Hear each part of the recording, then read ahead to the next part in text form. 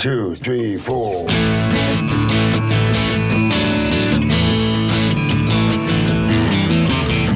You're listening to Felony Podcast with your host, Dave Dahl, on the Startup Radio Network. The Felony Podcast explores ex-felons that have gone on to launch their own startups. We explore the ups, the downs, the behind-the-bar stories with these founders. Felony Podcast airs every Friday morning at 10 a.m. Pacific Time. My name is Mark Grimes, co-founder of Startup Radio Network. Also with us in the studio, Dave's partner in crime, Ladd Justison. And here's a man with a plan. Leader of the band. Buff and tanned. Dave, the killer bread man. Dahl. Yeah, Bob really's got good eyes, doesn't he? He does. Welcome to the Felony Inc. podcast. Coming to you live from Portland, Oregon. We share stories that show again and again that there is light at the end of the tunnel. That happiness and success are a state of mind, not the result of material gain or fame. Don't get me wrong. I like making money. But it's really learning to cherish the journey with all of its ups and downs that I call success. Our best guests on Felony Inc. have discovered the amazing power of accountability and have converted adversity to wisdom and a success mindset. Most of our guests have been convicted of felonies and are now honest, hardworking entrepreneurs, or at least they say they are. Right? If they say they are, we don't know for sure if they're being honest or We not. got to take them at their word. We got to take them at their word. Owning up for my past mistakes and the willingness to work harder than anyone else, especially Ladd, has been essential to my own triumphs. If you're not willing to do that, might as well have, winning the lottery as your life plan. Right, Ladd? That's right, and I'll win it. Yeah, you will. You already did just by meeting me. Ah. That's how good your odds are, really. Positive change isn't easy. Well, then I won it, didn't I? Positive change isn't easy. What is transformation? It's a MFer. On this show we can say whatever we want, but Ladd's too scared. So far, no cuss words today. That's good. That's good for us. It is. Once again. Well, we can fucking change that. Yeah, here we go, buddy. Nice. Let's get this show on the road. I told Larry the other night, just be yourself, and Larry's being himself, and we like that. So once again, my co-host is little Ladd Justison, my right-hand ex-con knucklehead. Ladd has turned his life around, and he hasn't been able to do much about that face. So what if his birth certificate is an apology letter from a condom factory? It's what's inside that counts, right, Laddie? That's right. But you know what? I won a lawsuit against that condom factory. Did you? That's right. That's a good one. It You is. should have sued your parents. I did. I sued them, too. Yeah. And I should sue you, too, for something. Well, I'm not sure what. For being his daddy? I don't know. I'm his prison pappy. There you go. That's what I was. Well, maybe. Oh, geez. Now we're going down a real wrong hard road. Maybe Larry can give me some insight on that. Well, Ladd, you haven't been feeling too good, right? Oh man, I'm still sick today, but I don't know what it is. Some kind of a cold or flu or something. But on the plus side, it has made my voice a little deeper, and it's a good radio sound. What do you think? No, because it's got that kind of raspy nasal sound to it. Yeah. All right, that's enough. I don't know how you'd have made my Kelly. I don't know. It might have been closer. So anyway, that's enough out of Ladd. That's enough. Our guest today on the phone from Florida is Larry Lawton, ex-felon creator of the Reality Check program. The program has 4 parts. The number 1, telling the story of Larry Lawton's prior life. Number 2 is showing potential offenders what prison is really like, not what you see on TV. 3, showing them what they will lose, that is freedom, family, etc. 4, showing them how to make better choices and avoid bad associations. That's right. And Larry has been featured on ABC, CBS, NBC, Fox, MSNBC, and CNN. And I gather that Larry is the first ex-felon to be sworn in as an honorary police officer for his work helping law enforcement, courts, schools, businesses, and families. That's right, Dave. So just remember, if you offend this guy, he will arrest you. Well, you guys a great introduction, but let me jump in and tell you a little bit different stuff, and maybe this is what made me feel a little bit better. I'm actually the only ex-con who's ever recognized on the floor of Congress. Wow. And when that happened, I said, hold on, guys. There's more felons on this floor of Congress who haven't gotten caught than me and all my friends. Nice. So, but it's really funny. It was a funny story. When I got sworn in as an honorary police officer, it was in Lake St. Louis, Missouri. I developed a program when I got out of prison, and it's a great story how I did it. I get out of prison in 2007, August 24th, 2007, and I was in from 1996 to 2007 on that bid. I was in there from 34 years old. I got out at 46 years old. And I was in maximum security prisons. I wouldn't rat, and I still believe a person's word means everything. And to this day, and that's how I'm going to explain how I even got in a courthouse. But how I started doing what I was doing, a friend comes up to me and says, hey, Larry, I need a favor. So what the fuck? You want me to break somebody's legs or something? Listen, I just got out of the joint. Leave me alone. I'm just trying to, stay out for a little bit. He goes, no, I caught my 16-year-old son smoking dope. And he said, Dad, where the fuck have you ever been? I said, your son told you that? I'll talk to your kid. I went and took pictures. And pictures, I really believe I'm a blessed guy, guys, because you guys well know this and people listen and know you can't take the pictures I have in my program, me with gang members, me with in the joint, on the yard. You can't do that anymore. It's a no-no in the system. So anyway, I take all these pictures. Friends of mine who are dead, guys who, got stabbed, some guys got killed, some guys got died because of the lack of medical care in prisons and stuff of that nature. So I take the pictures together and I sit down with this kid and I said to the kid, I said, you told your father where the fuck he was? Let me tell you where the fuck I just came from. That's the only cursing I did in the whole program. Anyway, I started telling the kids stories about friends of mine who were dead, who died, who got stabbed, and I was there, and how close you are as a cellie when your cellie dies, and that's a story I'll tell in a bit. But so I'm sitting there, and I tell this kid, and I get up. I was with him for a couple hours, and the dad was a golf pro, and I'm a golfer, and I left, and he says, hey, Larry, really appreciate it. I said, just let me know what happened. About 2 weeks later, 10 days later, something like that, he calls me up and says, hey, Larry, I don't care what you do with your law. I also got enough credits to be a lawyer. Can't be. I'm a licensed paralegal as well, but I can't be a lawyer because I'm a felon. So he says to me, he goes, I don't care what you do with your law. He goes, my kid come up to me and said, Dad, I don't want to go where Mr. Lawton went. He ended up getting his kid help, and his kid turned around. And he said to me, and he gave me $100. I'll never forget that. And, hey, I didn't have no money. I just got out of the joint. So he said, can I give your number out to people?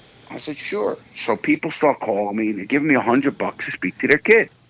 I'm like, wow, this is pretty good, I'm making money. I'm not killing myself. I'm talking to kids about my experiences in prison and what really goes on. That's how I developed the program. But I end up getting a phone call from the courthouse. I get a phone call. I'll never forget the lady's name, Jean Band. She goes, hey, Mr. Lawton, Judge Reimer would like to see you. I said, I'm not seeing no judge. She goes, no, we heard you talk to kids and young people, and the judge wants to see you. I said, listen, do you got a warrant?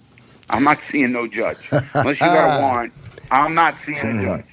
She goes, no, I think you're missing the point. We don't want to, we're not going to stop you. We just want to know what you do. I end up saying, okay, I go see her. My nephew, who's since passed, showed me how to do a PowerPoint. I had no idea even how to use a phone, guys, and you'll all understand this. When I went to prison in 96, I had the gray, heavy phones that I used to be able to beat people with. The Motorola phones. Yeah. The big, they call them the brick. Early 90s. I could have did a commercial for those phones, beat somebody and make a phone call.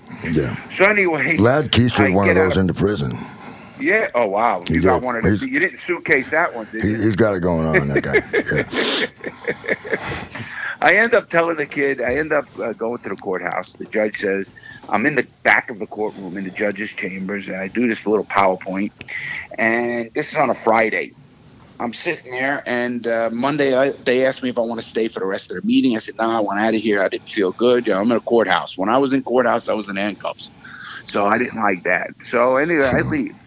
I go home Monday morning. This is a Friday. Monday morning, I get a phone call from the lady at the courthouse, Jean Ben. She goes, Mr. Lawton, I got to give you a heads up. Judge Ryman sends 2 people to your program.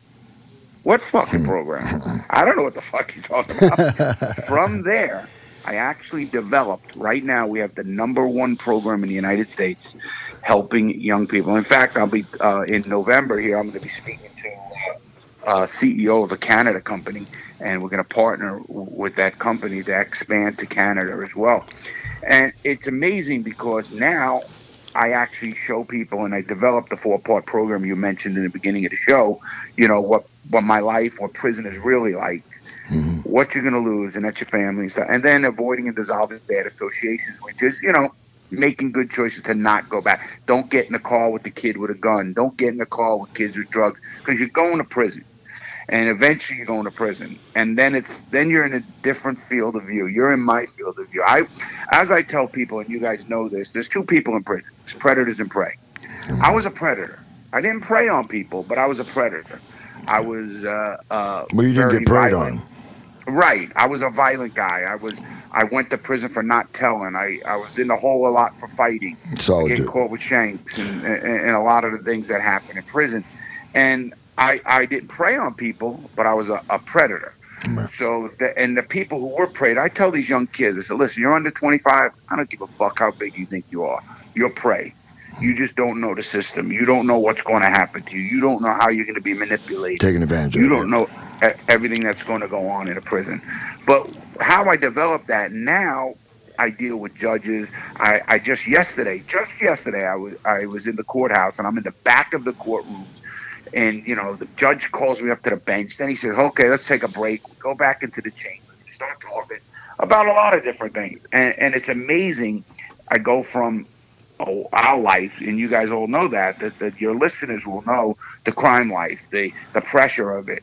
And people think there's no pressure. I was worth millions of dollars. I was the biggest jewel robber in the country, still known to this day. I robbed between 15 and 18 million in diamonds and jewels. I was caught by the major case squad from Quantico, Virginia, the FBI. They're good. Don't let anybody kid you. They're good. They know what they're doing. They got the resources, and they'll never quit. And I ended up getting indicted in 4 different states and in federal, and I was in state feds. I love that line. Oh, you were in a fed. That was easy. No, when you're talking maximum security prisons, it's harder. And the reason it's hard is because there's nowhere to turn. There's nowhere to turn.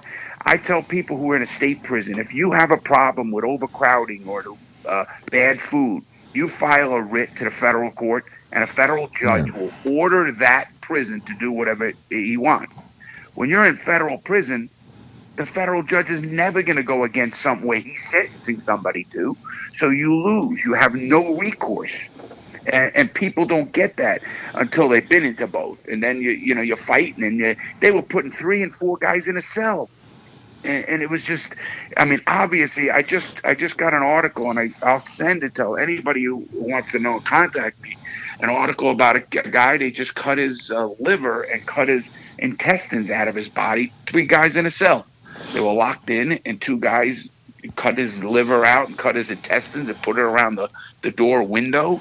It's just sick shit that goes on in there. You guys know that. Sounds like The Walking Dead or something to me. Yeah, you know what? I often look at that, and then you see the guys that they know are fucking mental cases, and what do? They Thorazine them up. They give them all the shit, and they're walking around there like zombies. Soften them up a little bit.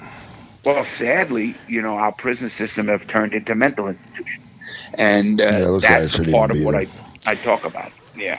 So why don't you tell us just a little bit about your coming up in the early days? Can you tell us a little bit how that happened?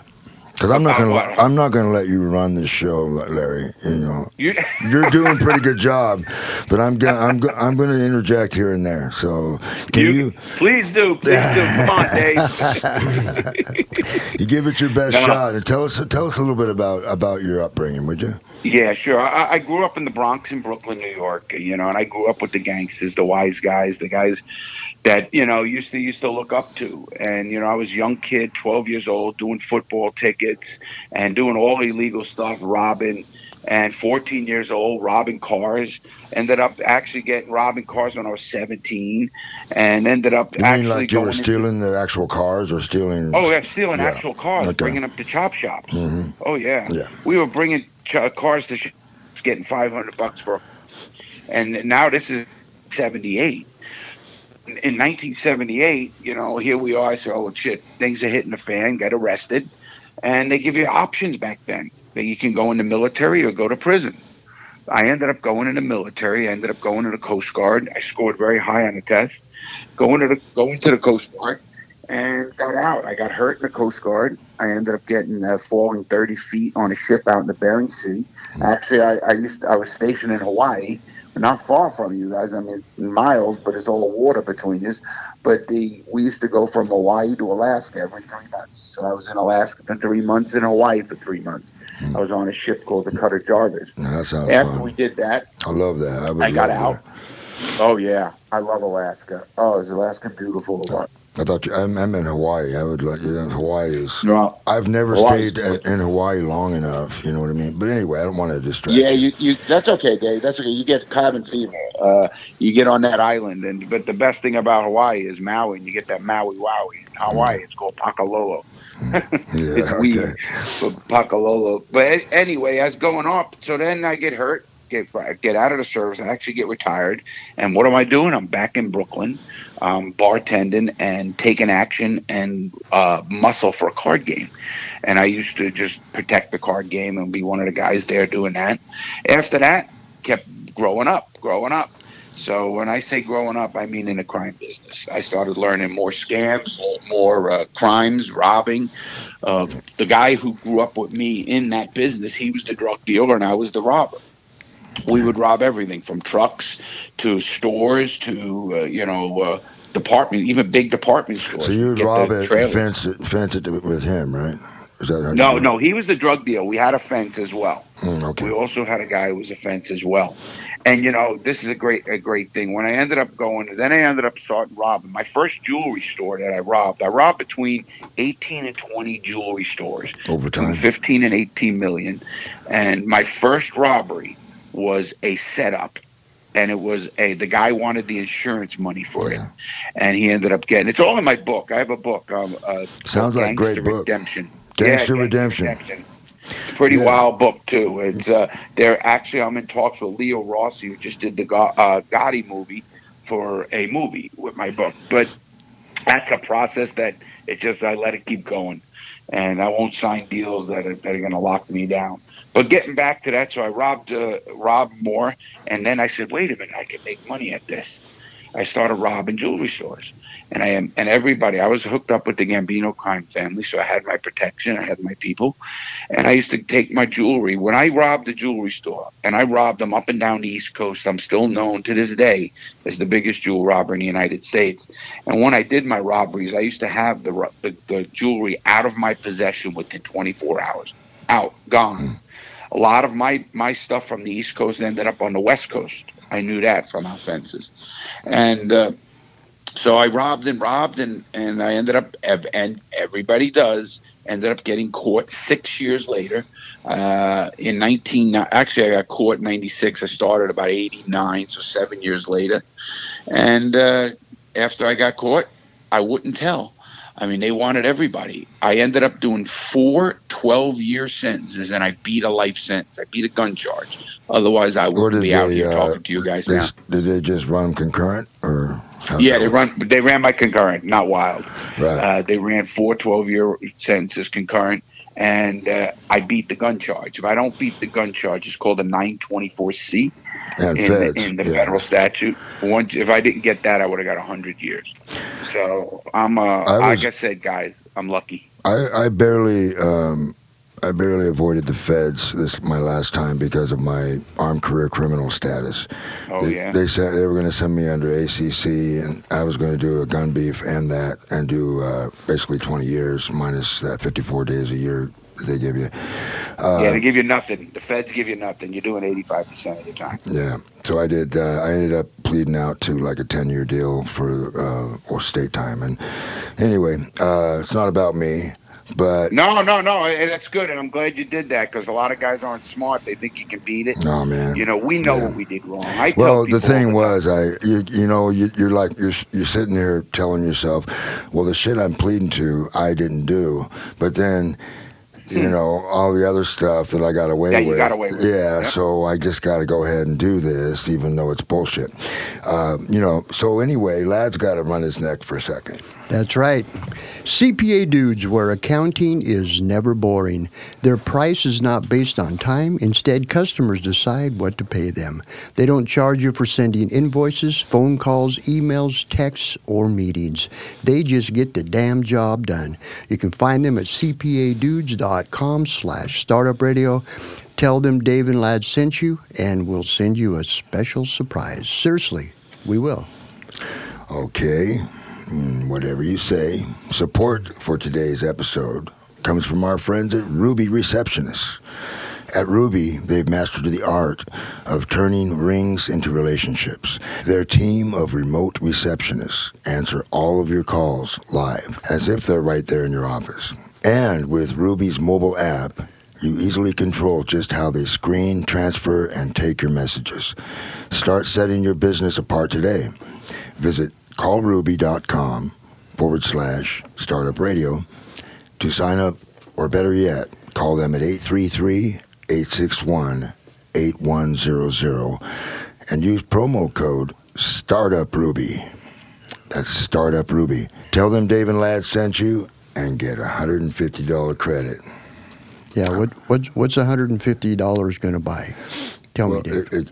I don't know. You're kind of you're kind of spoiled. So $150 is like, throwaway. You wipe your ass with that much. Well, it could buy. Nah, well, down here you could buy a good pen that's 88% THC at the medical marijuana store. You can buy a couple. Lad's just spoiled, is what I'm saying. I'm not spoiled. Yeah, he's got so much freaking money that $150 doesn't mean nothing to him. So anyway, wow, that's surviving another week right there for me. Well, but you're the one that said, what's $150 buy? So that's what started, opened a can of worms. Well, I thought maybe you knew a little bit about the company, and they could go in there and get like a ring or something. Well, like that. I haven't learned much about the company yet. I'm hoping that I do over time, but it's kind of like I'm just reading something. Okay. Oh, okay. So that's what I think you need to research these good people who support us. You just need to shut up. Okay. Let's get back. The longer you talk with Ring, they like it. Are you kidding me? Let's get back to our friend here. Hey, Larry, where were you at?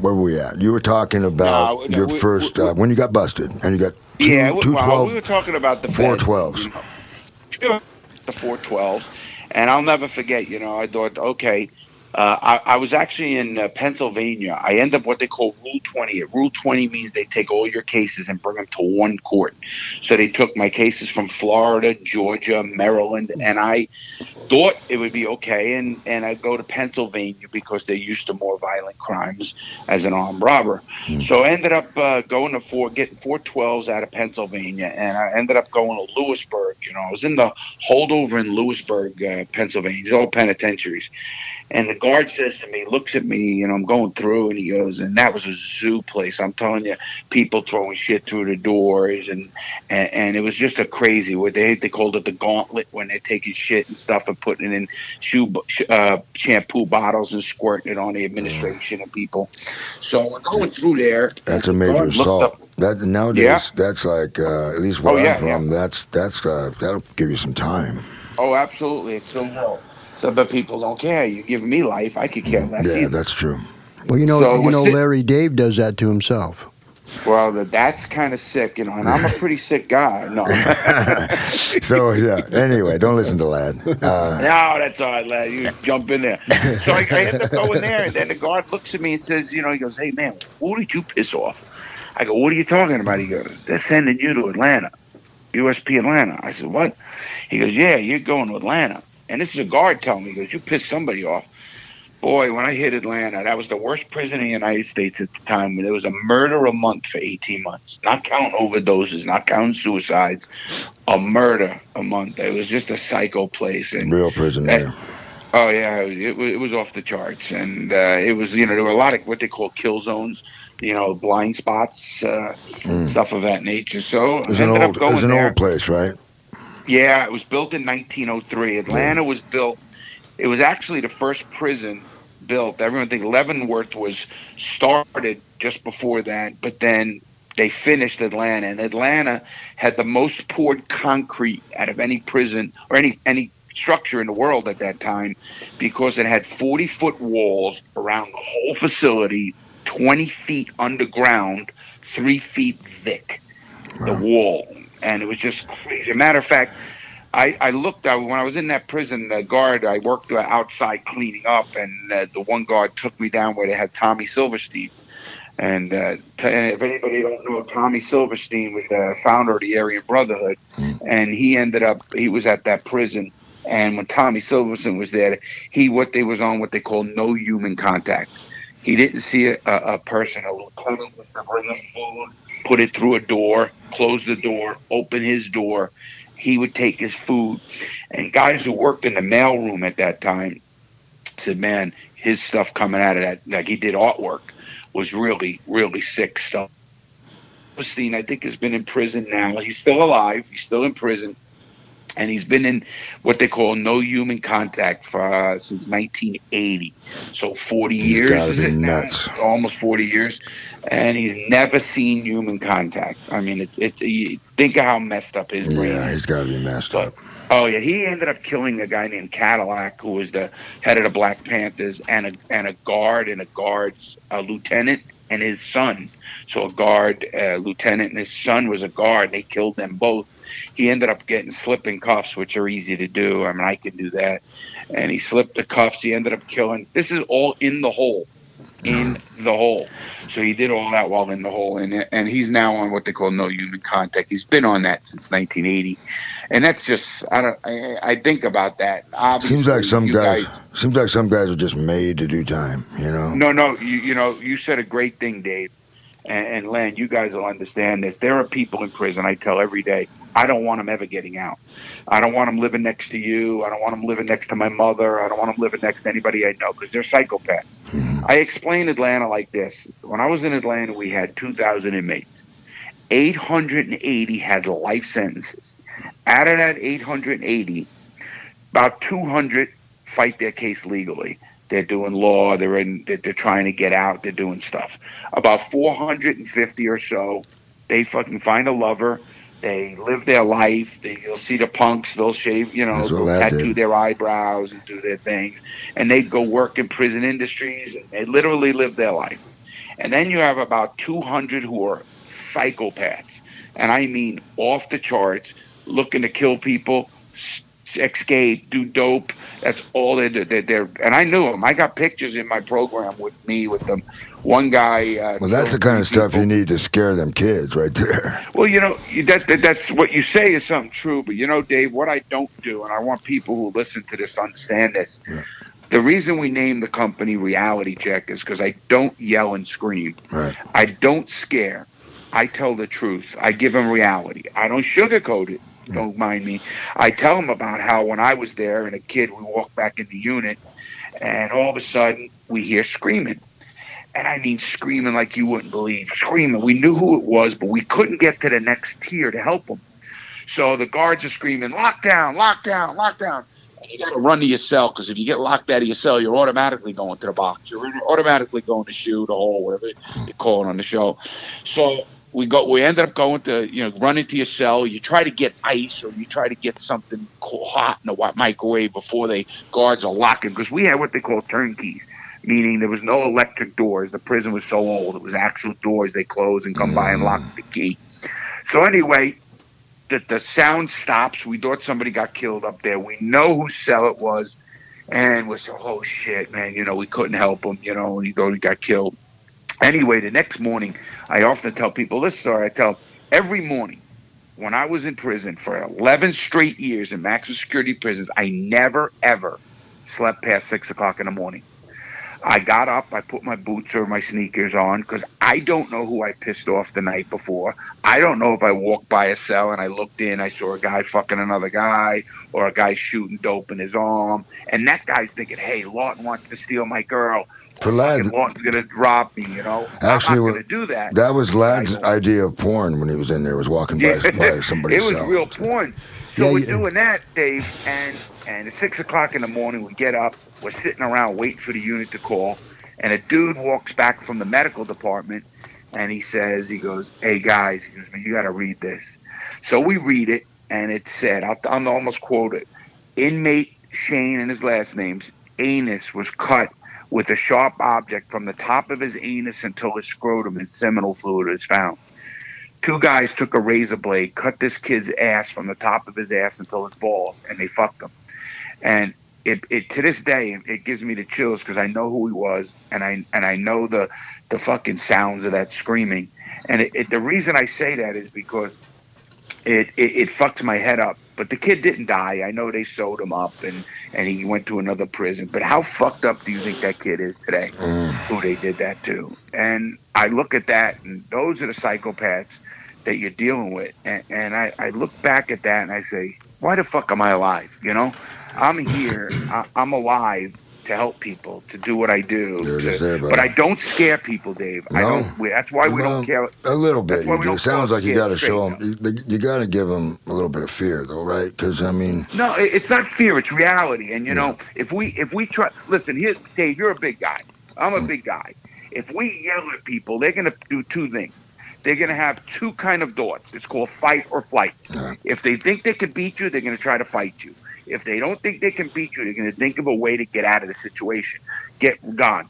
Most kids will put up a wall, look at you and say, yeah, fuck you, old man, or whatever, and not get the message that I'm getting through to them. But when I tell them that story of cutting the kid's ass and that true stories and show them pictures of the kid, then they open their mind and they're able to absorb the good information you and I can give them. You, me, and Lad have an experience that a lot of people don't have. They have to understand that if they keep fucking up, making the choices they make, they're going to end up where we did. Because we did. We ended up doing the fucked up things. We ended up going to prison. Why? We know we were wrong. We're not stupid. We're not sitting here saying, oh, man, I got beat by the system. I was innocent. I laugh at that. Yeah. Like you said, you made a great point, Dave. You said in the beginning, you know what? I pled to something I know I didn't do, but I did so many other things. I'm lucky. Because even me, That's I did part all of that growing time. up. Absolutely. Part of growing up Absolutely. is just owning it and and taking the personal power. That's what really matters. Is absolutely. owning. Man, you got to take responsibility for that action, and we done it. My point is, I don't try to yell and scream and curse people out and say you fucking idiot, you're fucking I'm the fuck you in prison, and I'm not gonna do that. I'm gonna say, listen, you want to go where I went. This is what's going to happen. I'm not going to try to sit and scare you. I'm telling you fact. I'm telling you, if you keep fucking up, you are going here. And you know what? There's a 90% chance you're going to get fucked in the ass, or there's a 90% chance you're going to get manipulated to get fucked in the ass, or there's a 90% chance that you ain't getting out the same person you got in. Yeah. And that's a fact. I'm just giving numbers. So, we know it, but we're a little different. We have a different personality. We're a little bit A-personalities. We're driven. But you go to the wrong places, they don't give a shit. All right. Hey, Larry, I got a question, So you got out. These guys approached you to help, with their kid, and that's a great thing. But there's got to be a point before that where you decided, I'm not going to do this anymore. This isn't for me. Right. So where was that at? How did that really happen? Important. That's an important part. Great question, Lan. Great question. Here's what happened. When I got out of prison, I said to myself, my dad had Alzheimer's. So I went to my mom and dad's house. I had nothing. I went into prison as a millionaire, and I got out $70,000 in debt. So I went to my mom and dad's house.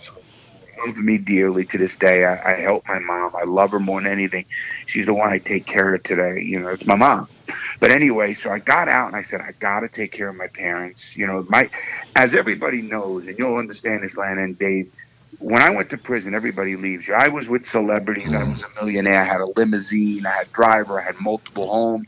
I had multiple cars, horses, boats. And you know what? When you go to prison, it's all fucking gone, and so are the people who you thought you were friends. Hey, so the people that who were happened to you there, too, huh? oh yeah, everybody.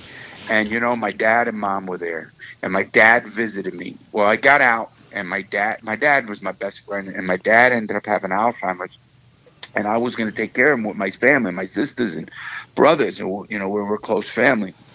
And sure enough, I did. And it was sad because I look back at that, and because of my choices, I lost the best years of my dad's life from, you know, the 11 years I was straight. Not talking about the fuck-ups beforehand. I'm talking about that long stretch. So my dad, you know, I took care of my dad. And what you said, then, what was the point, you know, where you said, I got out of prison saying I'm not going to go back. And that one guy, when he first asked me, that's why I kind of got like offended. Who the fuck you want to think? You want me to get back into crime? Because I went to prison with a good reputation. I didn't rat on anybody. I don't believe in that to this day. No. I went away with a good word.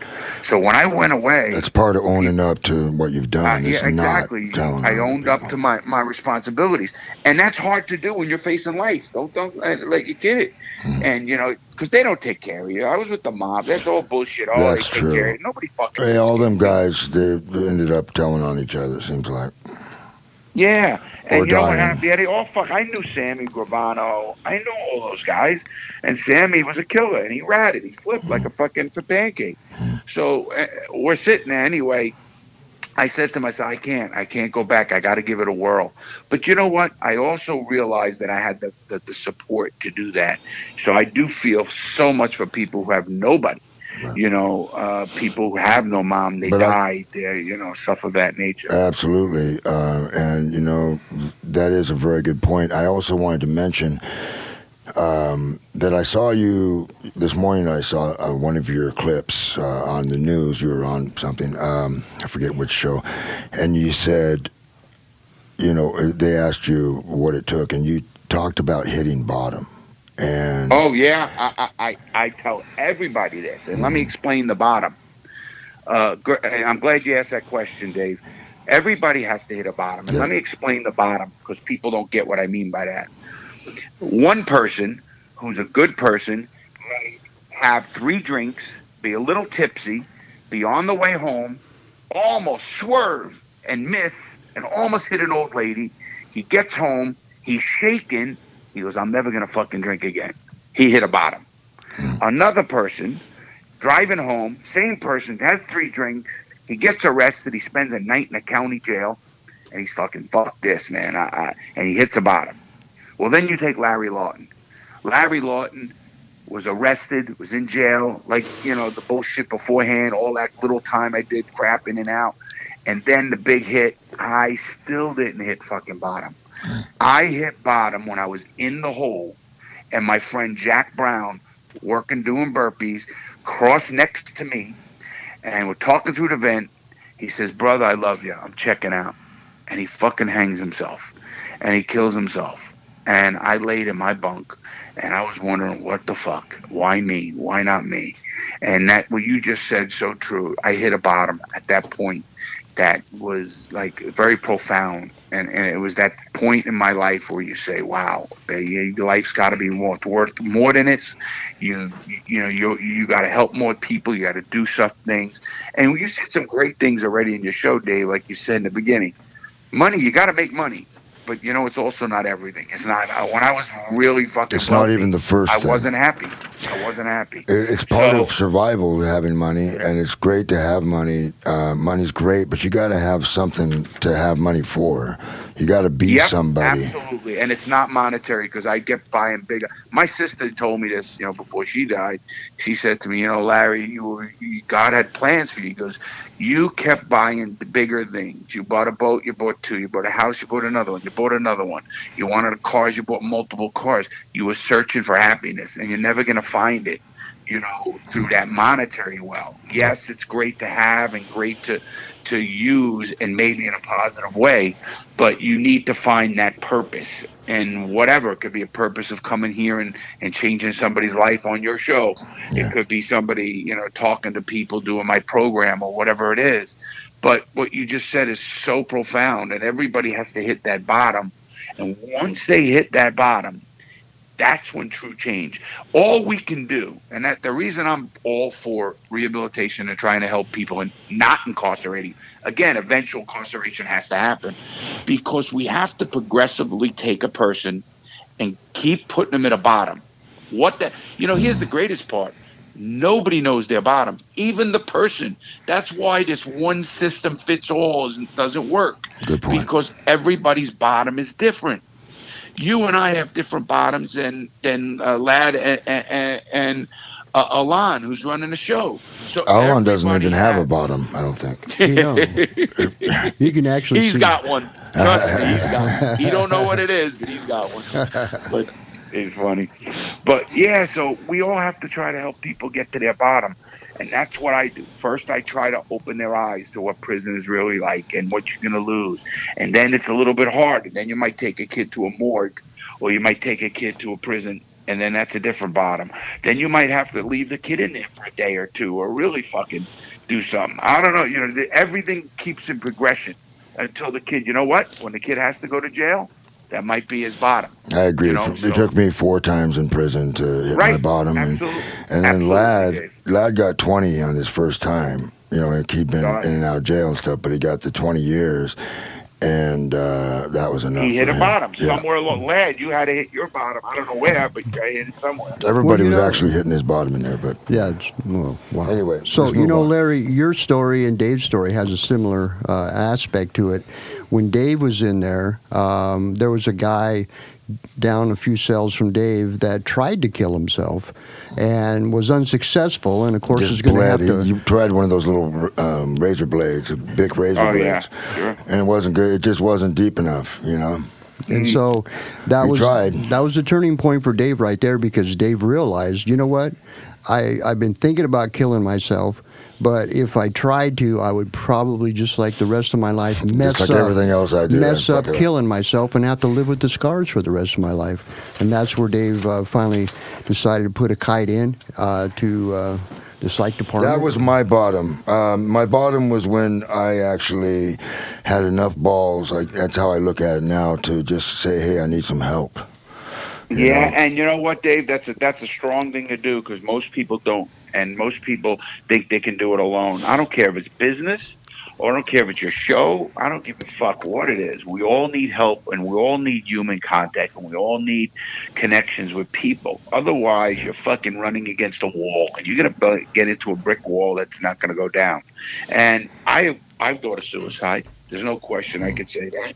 And, I'm glad I didn't do it. You're laying there. I was in the hole for 3 years out of my 11, 15 total years.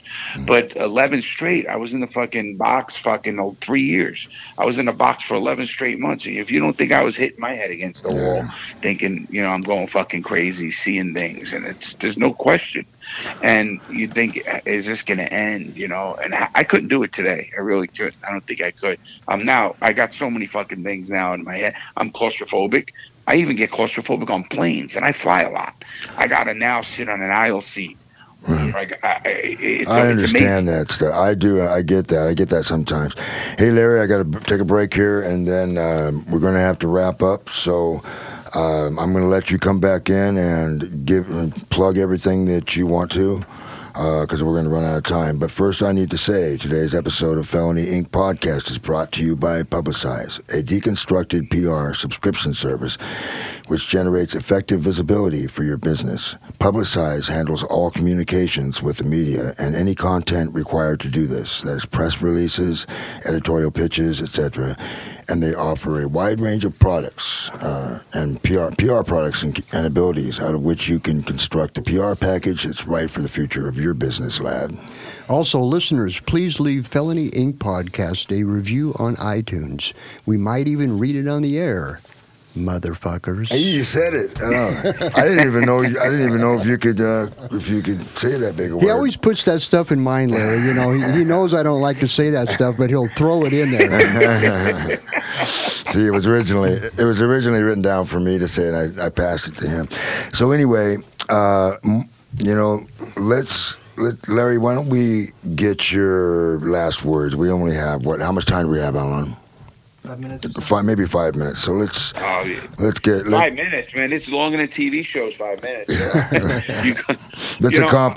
Let's make sure we accomplish what you want to accomplish today. I got it, David. It's very. People could look that up. I mean, I've been on the Daily Show with Jon Stewart, the Huckabee Show, all the shit. Actually, if you look up the Daily Show and type in MBA Ethics Oath, I did the funniest skit that year, and I've done a lot of stuff. Or if you look up Brooke Baldwin suitcasing, and you'll watch a funny clip of her face when I explain how to hide a knife up your rectum on national TV. But I'm glad I'm here, and I'll tell you why. Because you get more time to explain things in a more precise way, in a more prolific way to help people. And I'm glad you have a podcast. That's why we do it. We do it because I love it. That. My stuff, people can always find me at realitycheckprogram.com. Google Larry Lawton if you want it, and then you'll find a bunch of stuff. Larry Lawton, Larry, Lawton, LAWTON, and my company, realitycheckprogram.com. We help so many people. I do seminars. I speak all over the country, but doing what I'm doing today, trying to get the message out of what prison is like, what you guys are doing, and having the time. I really want to thank you guys, because you do get time to explain it a lot more than a lot of the shows you're on, whether it's Good Morning America or the shows I was on. It's a lot easier and a lot better, so you can get your thoughts together. With me, I just want to say, guys, you're doing a great job. It's fun to talk to two ex-cons who actually understand pretty much everything you're talking about. Yeah. Hey, Larry. Yeah. Listening to your story and how, you got out and this thing happened and you built on that. But in some ways, don't you think that the positive move you made there has been your saving grace? Oh, absolutely. There's no question what you just said is so true. And if you don't, you got to take positives from negatives. If you don't take the positives from negatives, like I won't be around people who are negative. I won't be around people who are fucking zapping the energy out of the room, I call it. Or, oh, fuck this, fuck that, go fuck yourself. And I don't mean that to be nasty at all, because I'm not. I just don't like to be around. But you just said it right, man. Is you got to have that positive. You got to take positives away from negatives.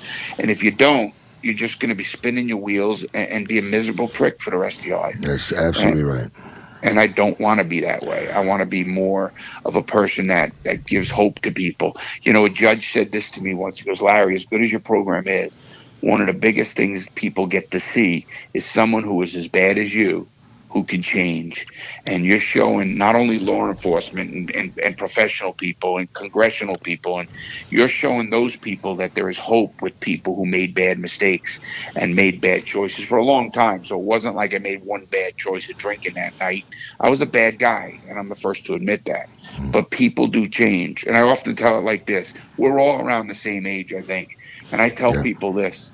You know what? When I was 20, I thought I knew it all. When I hit 30, I looked back and said, what an idiot I was at 20. When I hit 40, I looked back and said, man, I was still an idiot at 30. Yeah, isn't that when funny? I hit 50, I said, am I ever going to fucking learn? Because I'm still fucking up. Now I'm 57 years old, and I look back and I'm learning every day. And when I stop learning, I think that's when we're all in trouble. And I don't. You weren't really a dumbass 10 years ago. You just didn't know what you know now. Absolutely. And so once you start saying, well, yeah, I'm never going to be that guy. I'm never going to have it all figured out. Then you don't beat yourself up for what you used to be. What I meant is I'm just talking. I'm just paraphrasing what you're saying, brother. That's all. You're 100% right, because everybody keeps learning, and we're all different people. That's why I tell people, listen, if you can sit down and we can debate a topic, I don't care what the topic is, you can change my mind, because I'm open to change. I've watched my life change from Humility. 20 years old to 57 years old, or from whatever, 12 years old, really starting. So when I look back at that and I say, I can change. And I think I think politicians need to do that. I think police officers need to do that. I think we need to do that. People who are ex-cons think everybody sucks, because we've gotten beaten I was beaten by cops until now. There's a lot of cops I still dislike. Hey, lad, tell them what happens every time we see a cop and we're driving.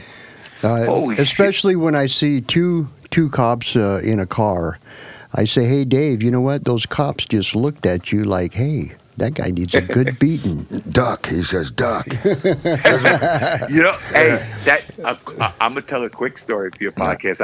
I got out of prison in 2007. I told you so. On August 24th, December, I'm going to play golf with my buddy. Bought me golf clubs. I get up at 4:30 in the morning, and I'm driving to a restaurant. We're going to a Denny's before teeing off at 6:30. So who's up? I'm going to buy him a birthday card at a Walmart.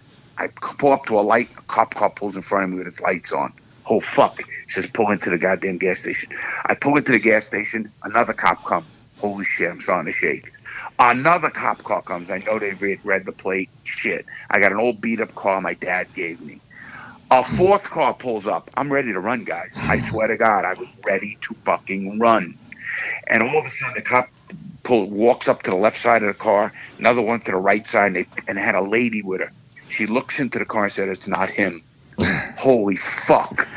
I swear to you. But they thought you were the guy at first. They thought I was the guy who robbed the 7-Eleven. Well, you need to grow some hair or something, man. Maybe that'll help. Man, you're damn right.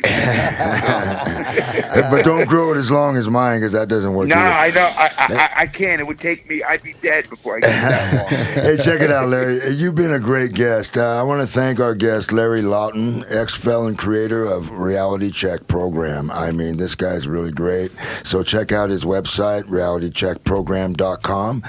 And next week, our guest is another ex-felon named Seth Sundberg. This guy is 7 feet tall, and he has a nutrition bar that he built, that he created inside. It's called the Inside Out Bar.